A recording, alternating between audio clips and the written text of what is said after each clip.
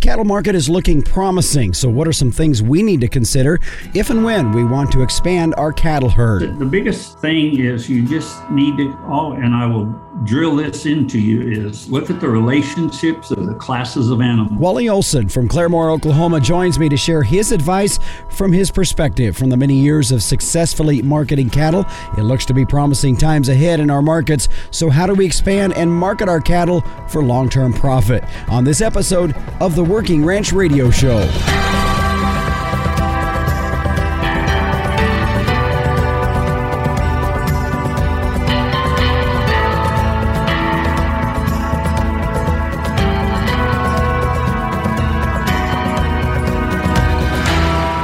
Welcome again to another episode of the Working Ranch Radio Show. I'm your host, Justin Mills, coming to you all the way from the northeast corner of the Black Hills of Wyoming. Glad to have you joining us on our program. Now, for those of you that regularly listen in through podcasts or even here on the radio, probably noticed that we were absent last week. Well, as you can tell by my voice, I'm still trying to kick whatever got a hold of me, and it dates clear back to when I was in Billings, Montana, the first part of June, and come back from that, and then we branded the following week, and I think it was one of the windiest days of the spring. Now, I'm not going to say the year because we've had some really windy days, but of the spring, probably one of the dustiest days, and so you combine all of that together, and my voice still sounds just a little bit froggy here, but we're hoping to get over it here. Nevertheless, we're glad to have you joining us. This is episode 75 of the Working Ranch Radio Show. You can find it if you want to go back and listen to it, which, by the way, today's show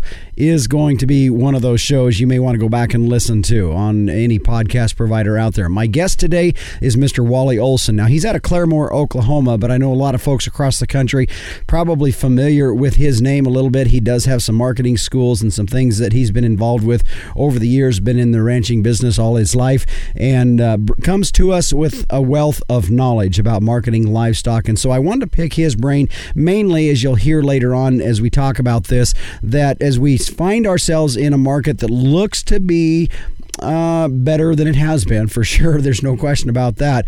How do we position ourselves so that we don't get burned? And I think it's pretty easy to get caught up in the moment and start spending a lot of money on cattle, and then in a few years or so, the market or the bottom falls out of that in some way, shape, or form, and then we kind of get left holding the bag. And so I want to talk about that with Wally today, kind of positioning ourselves in this market and how we go about doing that. Of course, at the very end of our program here today, meteorologist Don Day will be joining us for a look at our long-term weather, as we're going to stretch and look across the country to see where the weather is at and what improvements may be coming down the road for some of these areas that's been a little bit drier. Are they going to happen or not? Well, we'll find out. Some of these areas that has seen moisture, it looks like they might be drying out just a little bit, so we'll gather all of that with meteorologist Don Day today when he joins us with our long-term weather. Right now, let's check in with the captain, Tim O'Byrne. He is the publisher and an editor of Working Ranch Magazine for this week's edition of Tim's 2 Cents.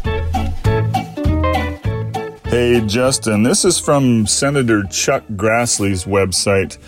They're talking about the Cattle Price Discovery and Transparency Act, and apparently it passed by a voice vote and is now eligible for a final vote on the Senate floor.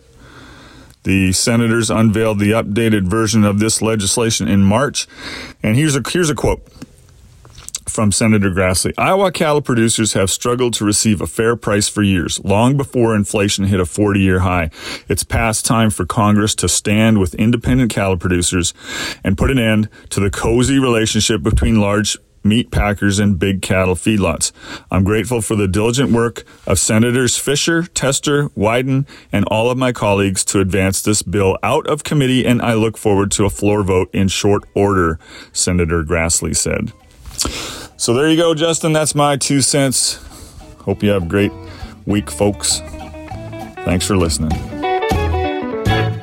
All right. Thanks, Captain, for that. Good to see some bipartisan effort happening back in Washington, D.C. for a change. I know it's not all that way with everything going on back there, but this is at least one bright spot that we can look at. Now, in regards to that cattle transparency bill, I did an episode back on the 16th of April with Jess Peterson with U.S. Cattlemen. If you want to go back and listen to that episode, not only will you hear the details about that bill, but also two other bills as well. I'd encourage you to go back and listen to that. Again, that was episode 66 back on the 16th of April. And again, thanks, Captain, for the update on that. Now, speaking of the Captain, publisher and an editor of Working Ranch Magazine, as I said a bit ago, the Working Ranch Radio Show is a production of Working Ranch Magazine. And if you don't have your latest copy of Working Ranch Magazine, tell you what, you're missing out. This is a great edition for summer months. A lot of great information in there. Don't be afraid to go to the website at workingranchmag.com and you can start your subscription today to Working Ranch Magazine. Well, stay with us when we come back. Wally Olson will be joining us as we talk about how do we position ourselves in a market that is showing some promise so that we don't get burned down the road. We're going to talk more about it with Wally Olson, our guest, when we return on the Working Ranch Radio Show.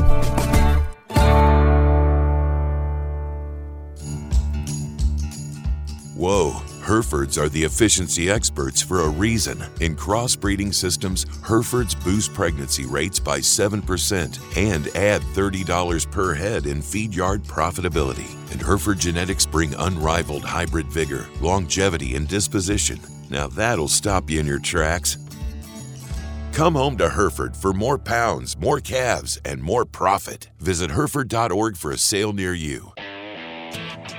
Payday starts with superior Beefmaster cows. Yes, the Beefmaster female has stayed true to her original purpose, to help ranchers in tough environments improve performance, survivability, and longevity. So if you're giving up ground in traits that matter, consider Beefmasters. The breed will jumpstart your cattle and give your next calf crop a performance boost. Nothing beats a Beefmaster. Learn more about what the Beefmaster cow can do for your herd at beefmasters.org.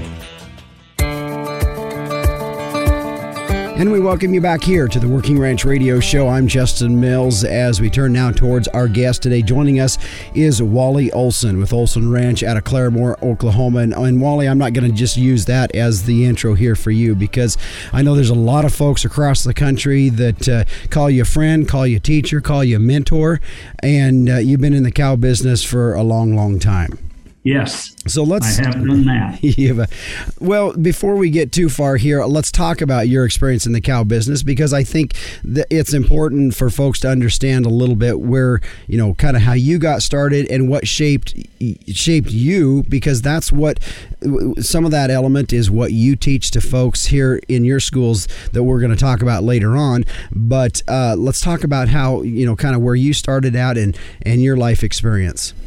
One of the mentors that I've had in my life have been wonderful, and one of them was a gentleman I grew up with, an old rancher. His name was Orville Burtis Sr., and he helped start the Quarter Horse Association. That's how far back he goes. But one thing he always told you, he said, if you're going to be in the cow business, you better plan on going, you're going to go broke. It's just what it is. And yes, Mr. Burtis, how many times he been broke? And he said, well, the bank only knew about it once. So, and what shaped me a lot is I went through the ag crisis of the 80s, which wasn't very pleasant. And we kind of worked through that.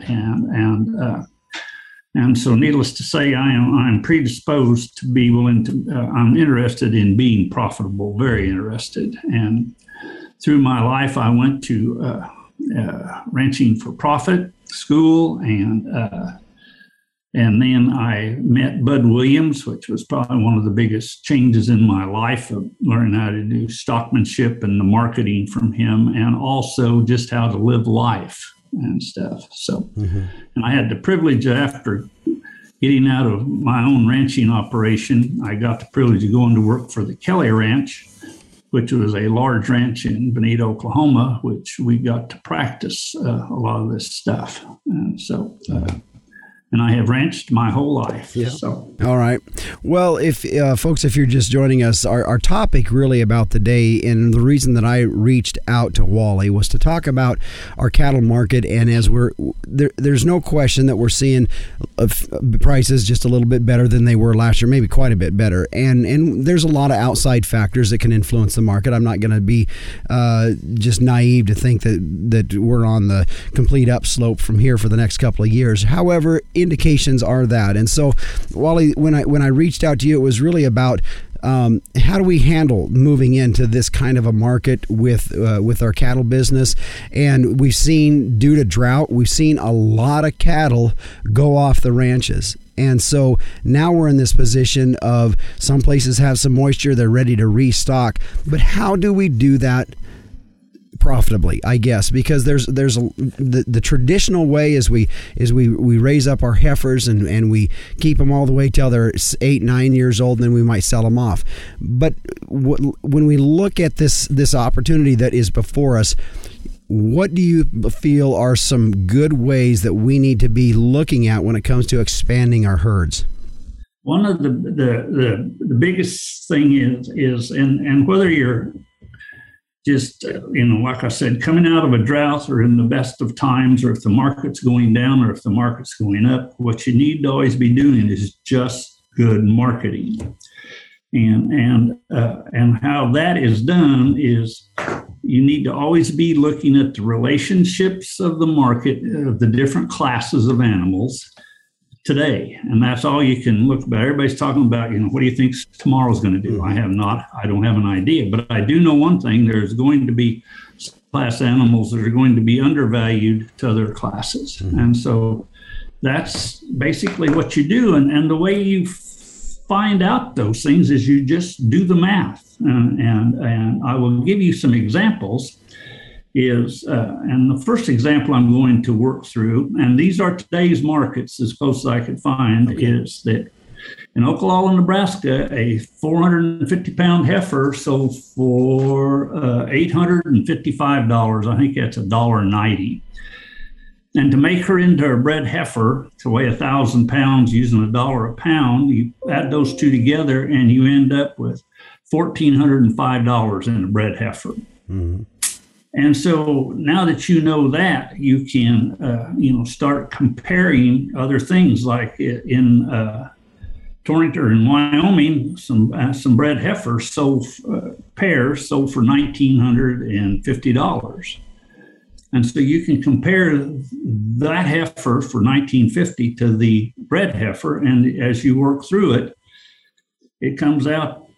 When you do all the math, when you subtract the value of the calf from the cost of the cow, put on your cost to carry, that heifer pair or bred again is worth $1,350 versus $1,405. So in other words, those $1,900 bred heifers were a good buy. Okay. Well, and you talk about the heifer market right now, because I believe that's when you and I talked before, or when I sent some questions to you about what I wanted to talk about, that was really a market that I felt had some potential as well. We've seen these heifers be considerably undervalued, I guess, if you want to call it that way. Maybe I'm not the guy feeding them out, other than just putting some grass underneath them. But that heifer market has been the weak side of the market in the last several years. Is that what you're seeing as well? The heifer market is usually, in a cow herd, of all the classes of animals, most of the time your weaned heifer calf is the most undervalued animal. Mm-hmm. And probably in your herd inventory, is the 5-year-old cow is the most overvalued animal. Mm-hmm. And so you need to be watching and capturing, the appreciation of the heifer calf up to the bred cow and stuff. Now you got to realize during the drought, bred cows, were basically selling for killer price. So there was no appreciation. I mean, last January and February was probably one of the greatest times to get in the cow business, because you could buy bred cows very reasonable. And so you just need to be aware of that. And I use what I call a cow bell curve, which I compare the value of a heifer calf to the value of the bred cow. And I compare that value of that bred cow to a cull cow. And that way I find out how much appreciation going from the heifer to the bred cow is, and how much depreciation going from the bred cow down to the cull cow. And it tells you what you can do. Do you think that as we start to see the herd numbers try to build back, if the western part of the country up in my area has seen, for the most part, I know there's some dry holes, but for the most part has seen some good rainfall this year, and that ability to produce hay and expand their cattle herd, do you see with the potential expansion of the cow herd that this heifer market could not be the weak side of the market in the next year or so? And I know I'm asking you to speculate, and you told me just a little bit ago that we don't look at tomorrow, we look at today, but I'm asking you to speculate a little. Well, right now, even speculate, I mean, you don't know. I mean, you just got to get there. What I do know today is that the heifer is undervalued, and that's what you got to work on. And I would venture to guess that the value of bred cows are going to outpace the value of the heifer calf. And I'll give you an example. Back in 2014, I was at a Brandon in Saratoga, Wyoming, and there was a gentleman there that was just going on about the stupidest thing he ever did was keep high-priced heifer calves to make cows out of in 2014. And stuff. And I hate to tell him that the stupidest thing he ever did was kept her mama, if she was a 5-year-old cow, because that cow, basically at that time was worth, $3,500 pretty easy. Yeah. And a couple of years later, he was worth, $700 as a cull cow, And that heifer, if you'd have kept trading her down, you would have came out very well. Well, and I feel like we're kind of headed into something like that, and that was part of the reason that I wanted to get a hold of you. Folks, we're going to have more with Wally Olson. He is our guest today, Olson Ranch, and we're going to talk later on in the very last segment with him today about his schools and his marketing schools, that he has a little bit about that. But he's also a gentleman that a lot of folks know across the country and have learned a lot from him. And so we're talking today about this cow market, and as we anticipate this maybe picking up a little bit in the next year or two, how do we manage that so that we are smart coming out of that? Because I think there's a lot of money that could be lost in the coming out of it, not really the going into it. So we're going to continue with more with Wally Olson when we return on the Working Ranch Radio Show. Living in the country means working in the country, and that calls for a tough tractor. Well, Bobcat has 15 models in its compact tractor lineup from 21 to 58 horsepower. With the help of your local Bobcat dealer, you'll find a perfect match for your property and to-do list. Get a look at all the different models at Bobcat.com, and while you're there, use the Build and Quote tool to design your ideal machine. Get yourself one tough tractor from one tough animal. Bobcat. Visit Bobcat.com. If you could do something today that would bring you a profit tomorrow, would you do it? In the cattle business, it's about efficiency. And with Limousine Genetics in your herd, your profit is just one calf crop away. With Limousine or Limflex cattle, it's more pounds naturally to sell at weaning. It's growth and feed efficiency with the added benefit of carcass merit. The other side of the profit coin with Limousine Genetics is the maternal efficiency, docility, and longevity of your cows and bulls. It's as simple as Limousine today, profit tomorrow. And we welcome you back here to the Working Ranch Radio Show. I'm Justin Mills. My guest today is Wally Olson out of Claremore, Oklahoma. Folks across the country know him as a teacher, as a mentor, as a friend, and we have him on as a guest here today to talk a little bit, give us some insight from his perspective. He has been in the marketing cattle business for a long, long time and understands this stuff inside and out. And Wally, I know in your schools, one of the things that you teach a lot is really trying to get across to folks the understanding that cow depreciation is one of the biggest losses that we see as ranchers in our net worth and in our herd, and we don't take that into account a lot of times. But my question is this: as we're starting to see this market pick up a little bit, and these cows last year that were maybe like you said, bred cows that were selling for killer prices now have picked up, and they have some increase in value. So as we're seeing a market uptick, how do we look at this and understand? How do we work in cow depreciation and understand that in an upcycle in this market? The biggest thing is you just need to, and I will drill this into you, is look at the relationships of the classes of animals. Okay. And back then, when bred cows were so cheap, if you compared them, you could buy a young bred cow for the same price as a weaned heifer calf. Mm-hmm. And so it doesn't take, you buy the young bred cow, because there's no way you can turn a heifer calf into a bred heifer, mm-hmm. and so you just need to be looking at the relationships. And if you watch now, the relationships, the young bred cows will go up faster, most probably, than a heifer calf. Yeah. And if you watch, they sold, as I understand, some $3,400 first calf heifer pairs in Billings this last week. And I've talked to a gentleman in Bismarck, North Dakota, and they were talking about $3,600 pairs. We have a very short memory about about this. It just amazes me and stuff. And there's still great opportunities out there, even today. So you just need to do the math and understand how to figure out whether a cow is of value in the relationships. And one thing, lots of people, first, they never used to talk about depreciation. And now people are talking about cow depreciation. One thing that is missing is you've got to have appreciation before you can have depreciation.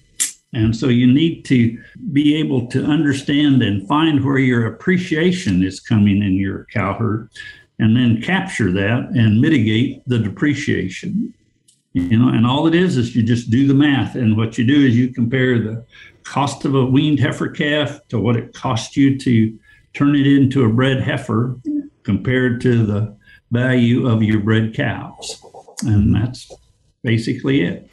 Well, Wally, and I feel like what happens sometimes is, as this market is increasing in value, you said, like you said, I'm just going to keep drilling this down into you, and that is that relationship, and I think.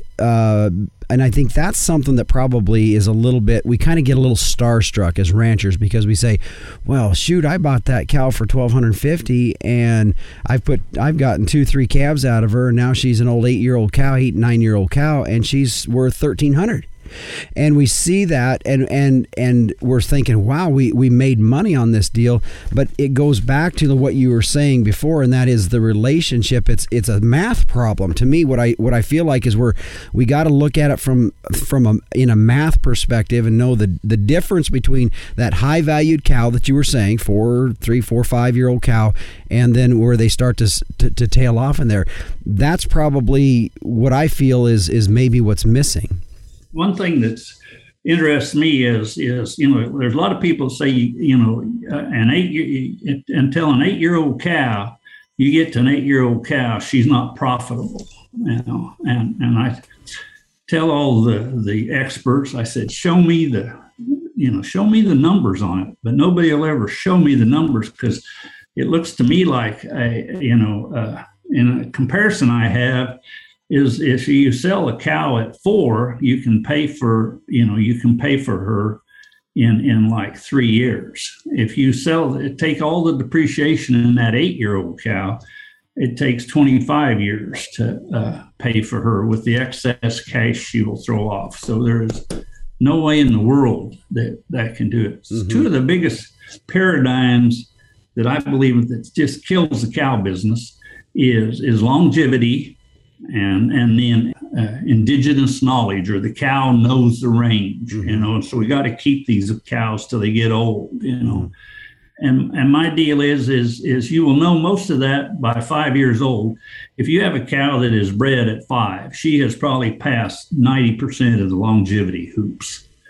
If you have a cow that's 5 years old, if she was born on the ranch and raised 2 or 3 calves on the ranch, her calves, you know, they know all the indigenous knowledge that she has. Yeah. So you do not need to keep and take that hickey that we're taking. I want to go back to your comment there just a bit ago. I want you to finish your answer there on it, but go back to what you were saying about it takes 25 years of that statement there. Re-say that and kind of explain that just a little bit. But what I'm saying is that if you sell, in the comparison that I used, if you sell the cow at 8 years old, you know, she has depreciated enough by the time you take the cost of the heifer calf and what it costs to make her into a bred heifer. Yeah. When you divide the excess cash that 8-year-old cow throws off, it takes you 25 years to pay for it. She eats up her value in depreciation compared to what a 4-year-old cow was. And in the comparison, I was using a 4-year-old cow was worth $1,853, and the 8-year-old cow is only worth $1,366. And so the depreciation, you know, that is why the cow-calf business is basically break even, because if you look at the value of a weaned heifer calf and the value of a cull cow, it's basically equal. Sure. Pretty close. Yep. And so nobody ever tracks, you know, your herd inventory value. I mean, it just amazes me. Well, and I've been told many times, you know, I have either a master's degree or a PhD in ag economics. And I said, yeah, you do, but you don't know the cow business. Yeah.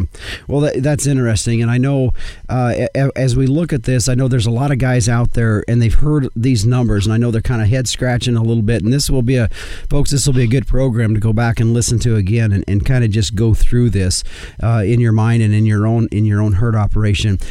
Wally, from your perspective, and maybe we've already kind of touched this a little bit, but I just maybe want to reemphasize it. What is the biggest mishap that you feel just commercial ranchers, traditional ranchers do in their herds? One is we've got too much in a ranching situation. We've got too much performance bred into the cows, and they're too big. And one of my biggest, what I see, the biggest thing is we spend too much money on developing heifers. You know, they've got to be bred, you know, and you know, when they put in these heifer development yards, holy Lordy, they made me a lot of money because they would get all those heifers bred, then they'd go back to the ranch and the next, you know, when they bred up to have their second calf, you know, half of them would be open and you know, you can't keep an open cow. And so I would buy them and rebreed them and they just worked wonderful and stuff. But to me, and like Bert Taggart talks about, and Trey Patterson at the Padlock, you know, run these suckers as feeder heifers, make money on them as feeder heifers, and just put a bull out there and let the bulls select your replacement heifers. The last few years that I did this, the breed up was on the second calf was just excellent because we got rid of them. You know, we got rid of all the slow breeders in the first round. And I'm talking about using a very short, you know, either a 21 or a 42-day season, you know. But you better have a lot of maternal stuff bred into your cows. You aren't going to be able to have 40 pounds of milk and stuff like that in your cow herd and have them do that. Yeah. Wally Olson is my guest here today here on the Working Ranch Radio Show. We've got one more segment with him. I have one more question for him in our next segment that I want to ask, and then also we're going to talk about some of the things he's involved with in his marketing schools and FYI website that you'll hear more about as well. Stay with us. You're listening to the Working Ranch Radio Show.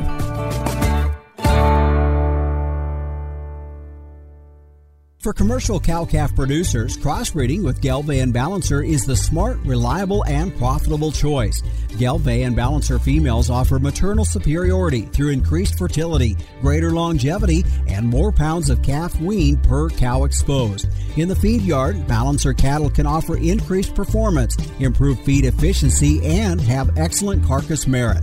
Balancers add the pounds, make the grade, and deliver the value.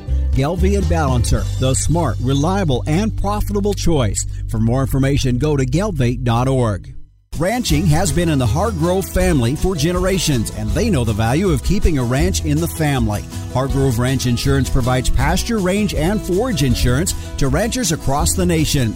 PRF Insurance is a USDA subsidized program that allows ranchers to insure against the risk of below average rainfall. Hargrove Ranch Insurance utilizes industry-leading custom software to provide the rancher with information they need to stay up to date and educated on their policy throughout the year. Hargrove Ranch Insurance supports ranchers for this generation, the next, and those yet to come. Contact Hargrove Ranch Insurance at 325-573-8975 for a free custom quote or online at hargroveinsurance.com.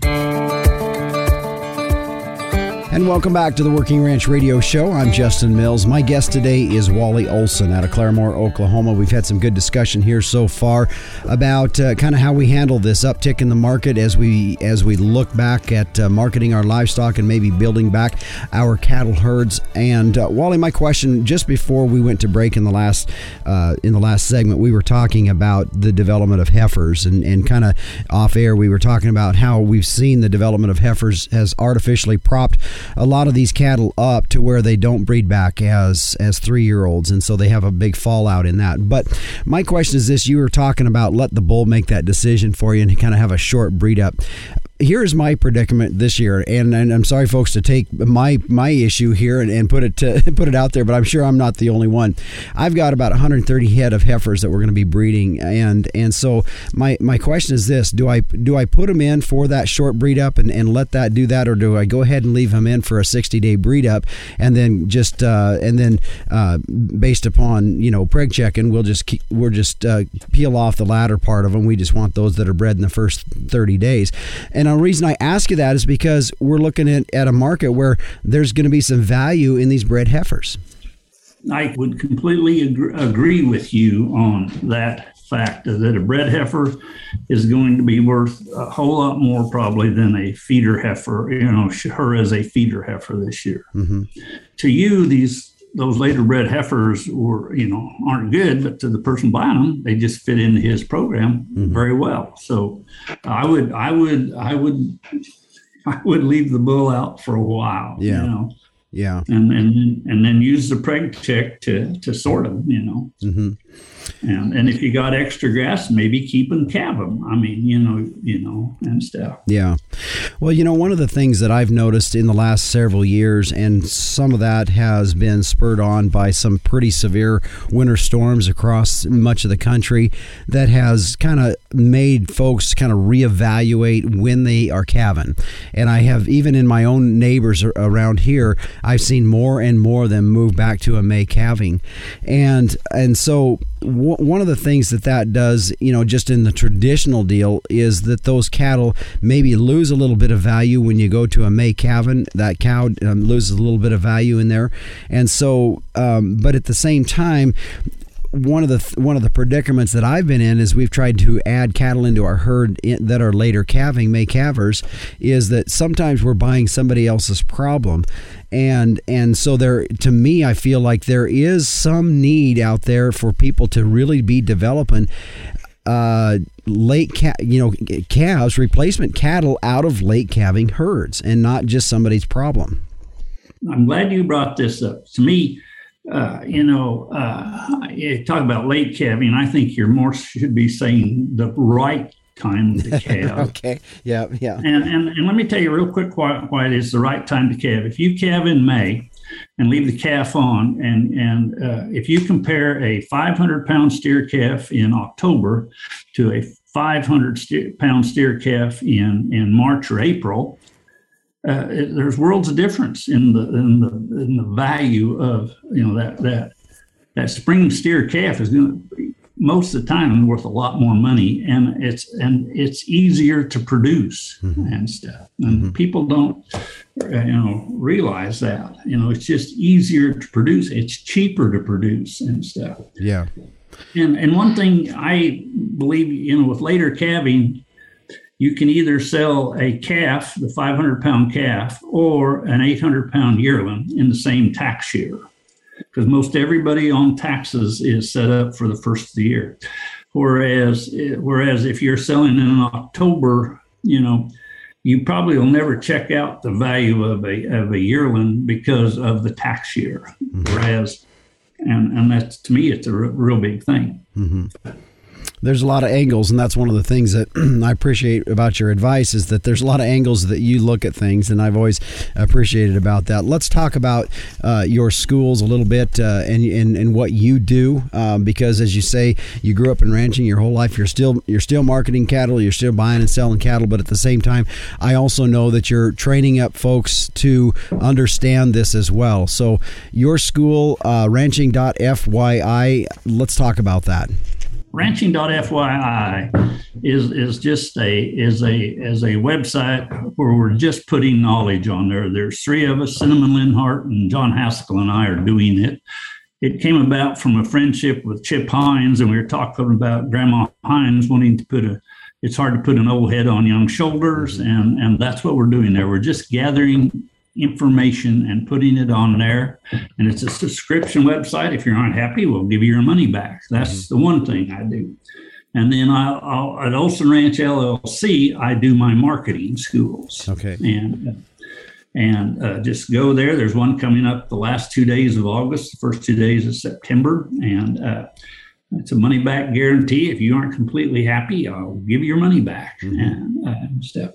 All right. And two things, if you're going to ranch, and this is heartfelt, that if you're going to ranch, and I think you'll agree with this, for God's sakes, go to Ranching for Profit School.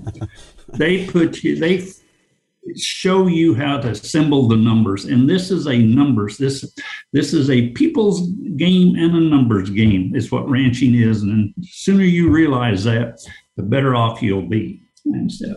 Well, we're going to have to charge Dallas for that plug there that you gave. Oh, him. yes, we will.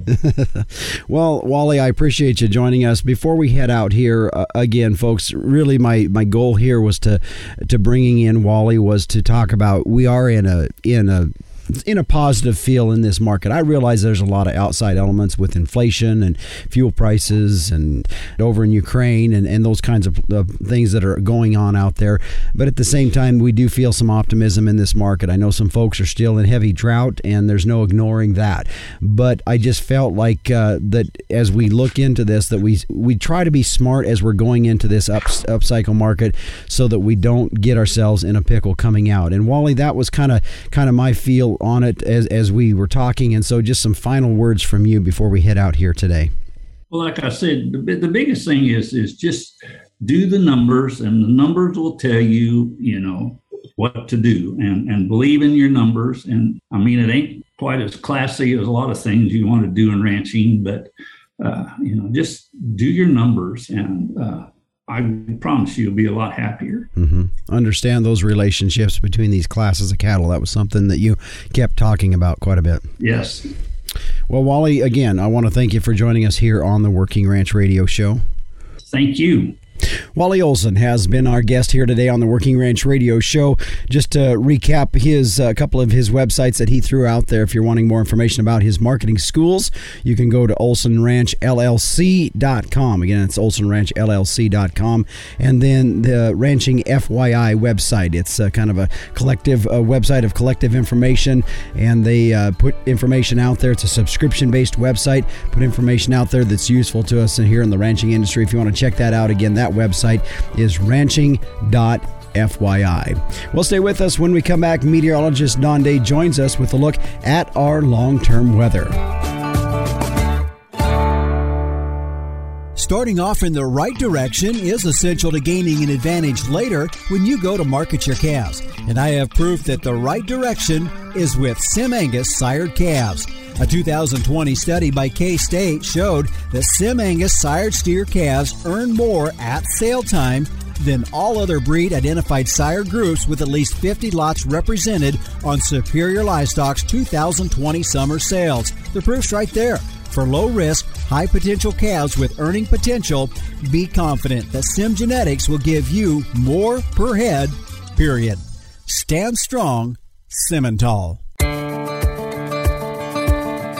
And we welcome you back here to the Working Ranch Radio Show. Justin Mills here as meteorologist Don Dade now joins us with a look at our long-term weather. And we have officially hit summer, and not just on the calendar, Don, but we've hit it with weather. We're seeing some hot, dry conditions starting to develop in the western states. Early monsoon season, as you were saying when we were off air, but we're kind of heading into that monsoon season just a bit earlier than we maybe thought or expected down in the southwestern part of the country. Yeah, and boy, an early start is welcome, as dry as it's been in places like New Mexico and Arizona and southern parts of Colorado and Utah.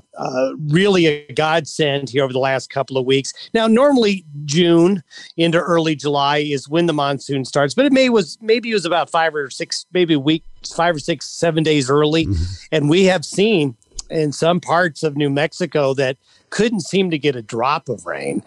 There's some areas like Albuquerque has had well over 2 inches of rain for the month of June. Roswell, New Mexico had a thunderstorm that dropped over 3 inches of rain last week. And we've also seen some heavier rainfall in parts of Arizona, parts of southern and southwest areas of Colorado, into the Wasatch, Utah. Now, we want that area to expand and get into other areas, but having it as a bit of an early start does bode well that more of these early summer rains in the form of thunderstorms for parts of the southwest United States and parts of the southern and central Rockies will be able, as we go into July now, have some chances for these afternoon and evening thunderstorms that could be productive. So that's really good news, because if you look at some of the real severe drought conditions, that desert Southwest, those southern Rockies, southern plains were really the hardest hit during the winter and the early spring. Let's focus just a little bit here on south central Texas up into Oklahoma. I know it's been a little bit spotty. The eastern part of those states have had a little bit of moisture. The western sides may be getting a little bit of this monsoon. Centrals, though, is there going to be much in hurricane moisture coming up? And that's mainly, I don't know if that's just going to affect down in the southern part of Texas, or what are we looking for hurricane weather moving up into those parts of the country? Well, yeah, I tell you, that Oklahoma, Texas region has got there's a lot of moving parts right now. In the central areas of Texas, north central Texas, up through central areas and western areas of Oklahoma is kind of the epicenter of what we call the summertime high, where the high pressure wants to be centered for most of the time, not all the time. But right underneath that dome of high pressure, it's going to be hard to get the rain, and the shower and thunderstorm activity is going to be hard to get into there. Now, on the western edges of Texas, some of that monsoon may be able to get up into the Panhandle region out near that New Mexico border area. But then as you go into southeast Texas, you get down into the Houston area, you get down near the Louisiana border. In fact, we're seeing, as we speak right now, Justin, shower and thunderstorm activity that will bring some significant rain to parts of southeast Texas. So depends on where in Texas you are. The middle part, I am concerned for the rest of the summer about parts of that north central and central areas of Texas not being able to get into the monsoon and maybe being too far west to get into this tropical storm or hurricane activity. So that is a part of the country where that I think we need to watch, where the summertime high is more often going to be.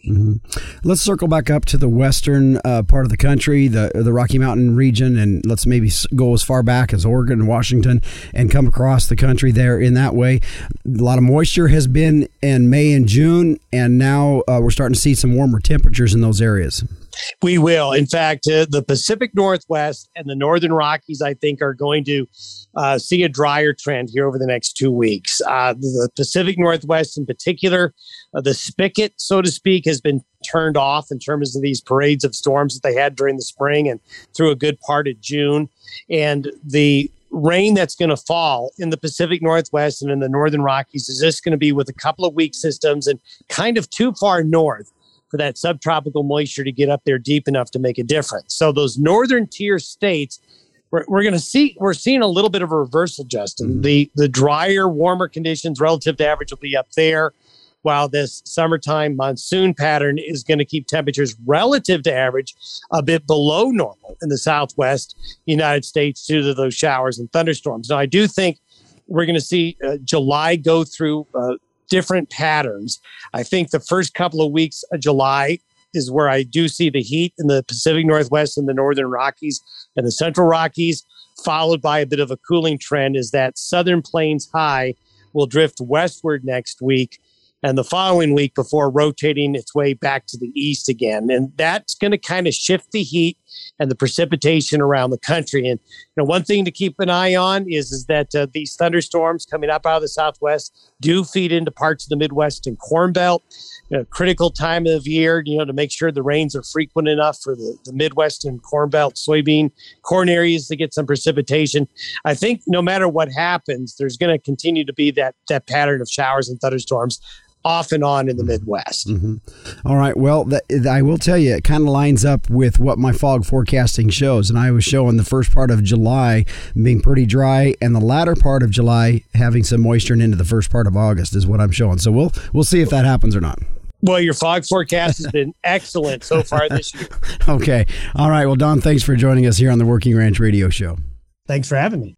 Meteorologist Don Day with a look at our long-term weather. His website can be found at dayweather.com. Now, he also has that YouTube channel as well. So if you want to go out every morning, Monday through Friday, and listen to his daily video podcast, you can do that through YouTube or go to his website as well. Now, also, one other thing I might mention, it is the time of the year where a good weather station would be very valuable. If you want to find out what weather station he would advise, well, you can go to his website and check it out, as well as any other things that he might have on his website that would be useful to you as well. Well, stay with us. When we come back, we'll put a wrap on this week's show and talk about what we're going to have on the next episode of the Working Ranch Radio Show.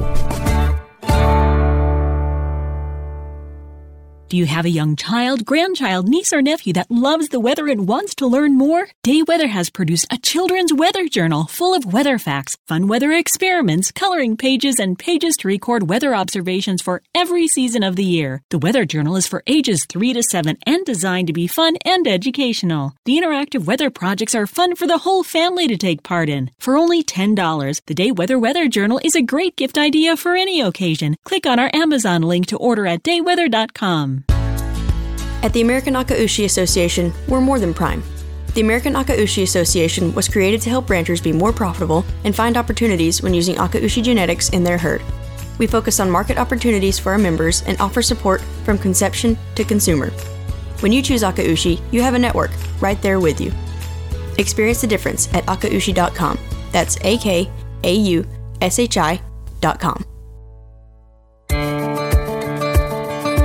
Just a couple comments before we head out here today. This topic actually that we talked about with Wally Olson is really a subject that I feel is really important, because I think a lot of times here in the ranching industry, we have a tendency to get caught up when this market starts to swing up. And it's just like I've heard other guys say, it's easy to be a rancher when you're getting a lot of moisture and the prices are up. But that's not always where things are at. And so I think it's important that we do take some time to go into this market with our eyes wide open and understanding how can we work through this market. Be thankful, be blessed that we are seeing an uptick in this market, but knowing that more than likely, just like anything else, it's not going to be around forever. Now, there's a lot of work being done out there to ensure that these markets are competitive out there, and we're starting to see a lot of growth in the rail space in our industry that we hope in turn can bring some competitiveness and profitability back into the market as well. But nevertheless, markets come and go, cycles. There are such thing, I guess, if you want to call it that, as cattle cycles. Now, it may not be the same kind of cattle cycles we saw 20 and 30 years ago, but there is a cycle. And so I think as we look at this market, knowing that it does look like it's ticking up a little bit, there are some outside factors that no doubt will have some effect, but we do what we can, and we push forward on that, and we do it smart. We do it very intelligently and in a way that we can come out of this market with profitability as well. And I'm speaking a lot of that from experience, because I will be quite honest with you, I am still paying off a tuition lesson from the School of Hard Knocks from the last cattle market upset cycle that we saw in the cattle market. And so I just feel it was an important topic here today that we look at that and that we be smart about what we're doing as we go forward. Real quick here before we talk about what we're going to be talking about next week on the show, what book are you reading? What's on your nightstand or what's on the table next to your TV chair or so forth? Well, here's what I am just getting ready to get started. It's called The Manual of Stockmanship. It's written by Steve Cody. This is a book my neighbor Curtis Rankin gave to me as there's always room for improvement in our stockmanship, and I enjoy it. Luckily, this book not only doesn't have a lot of writing in it, but there's a lot of pictures as well. But what book are you reading? Let me know. Shoot me a text or send me an email and let me know what you're reading out there. You can do that by getting a hold of me on my phone at 307-363-COWS. Again, that's 307-363-COWS. Or my email address is justin.workingranch@gmail.com. Let me know what's on your nightstand next to your coffee table or so forth on your book that you're reading, or something you would suggest for folks as well. We'll share it out there on our social media. Well, coming up on next week's show, a few weeks ago, I had the opportunity to sit in on a panel discussion down in Oklahoma City for the Style Conference that was taking place there. One of those that I joined on that panelist was Dr. Scott Howard. He's the Director of Operations for Meijer Natural Foods out of Loveland, Colorado, but he's also a professor at Colorado State University. We're going to be talking about the packing industry next week and a little bit about that and the expansion that we're seeing in that, but also what that relates to us here in the ranching industry. Is that growth, is it going to hold? Is that growth going to hold, and what's that look like going further out? He knows that industry way more than I do, and way more than probably a lot of us does. And so I'm excited to have Dr. Scott Howard, who is with Colorado State University, joining us. He's also Director of Operations for Meijer Natural Foods. Now, kind of along the same lines as the topic that we're going to be covering next week, I wanted to mention this, but I didn't have time earlier in the program about a couple articles that I would point you to. One in particularly that will relate to what we're going to be talking about next week as we're starting to see increased capacity across the country. But the title is "Build It and They Will Come." Bert Rutherford writing an article there about the more regional packing plants that we're seeing spring up across the country. Now, this article is about up in Montana, and of course Jim Steinbeiser, who's a cow-calf producer out of Sidney, Montana, featured in that article along with Jake Fettis and his wife Alyssa. Now, they ranch over around Amsterdam. If you're not familiar with where Amsterdam, Montana is, well, it would be west of Bozeman, Montana, in that area there. But they've got a family meat business that they're doing now, and so it's a great article because it's not all they're not spelling out everything as like it's all just roses out there. There's some reality in this, and I think it will be a very good article to read ahead of next week's show that we're going to have with Dr. Scott Howard. Speaking of another article, and I know this is crazy to even be saying this, and it's July,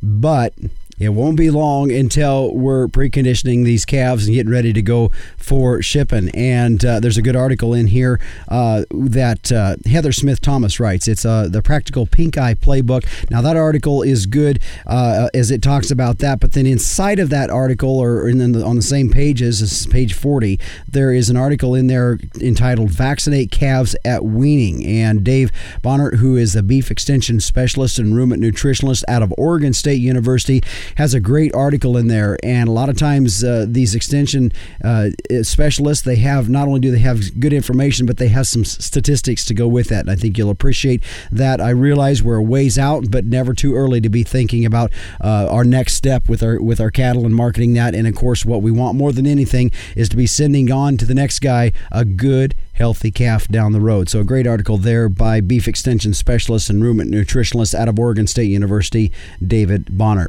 Well, the Working Ranch Radio Show is a production of Working Ranch Magazine, branded #1 by America's Ranchers. Now, if you'd like to get a hold of me, you can sure do it by calling or texting us here at the studio at 307-363-COWS, or you can send me an email at justin.workingranch@gmail.com. If you got an idea for a topic or a question you might have have, don't be afraid to let me know. Shoot me an email, justin.workingranch@gmail.com. Oh, and don't forget, let me know what you're reading out there. Like I said, the book I'm reading, Manual of Stockmanship by Steve Cody. Let me know what you got out there. I am interested to know.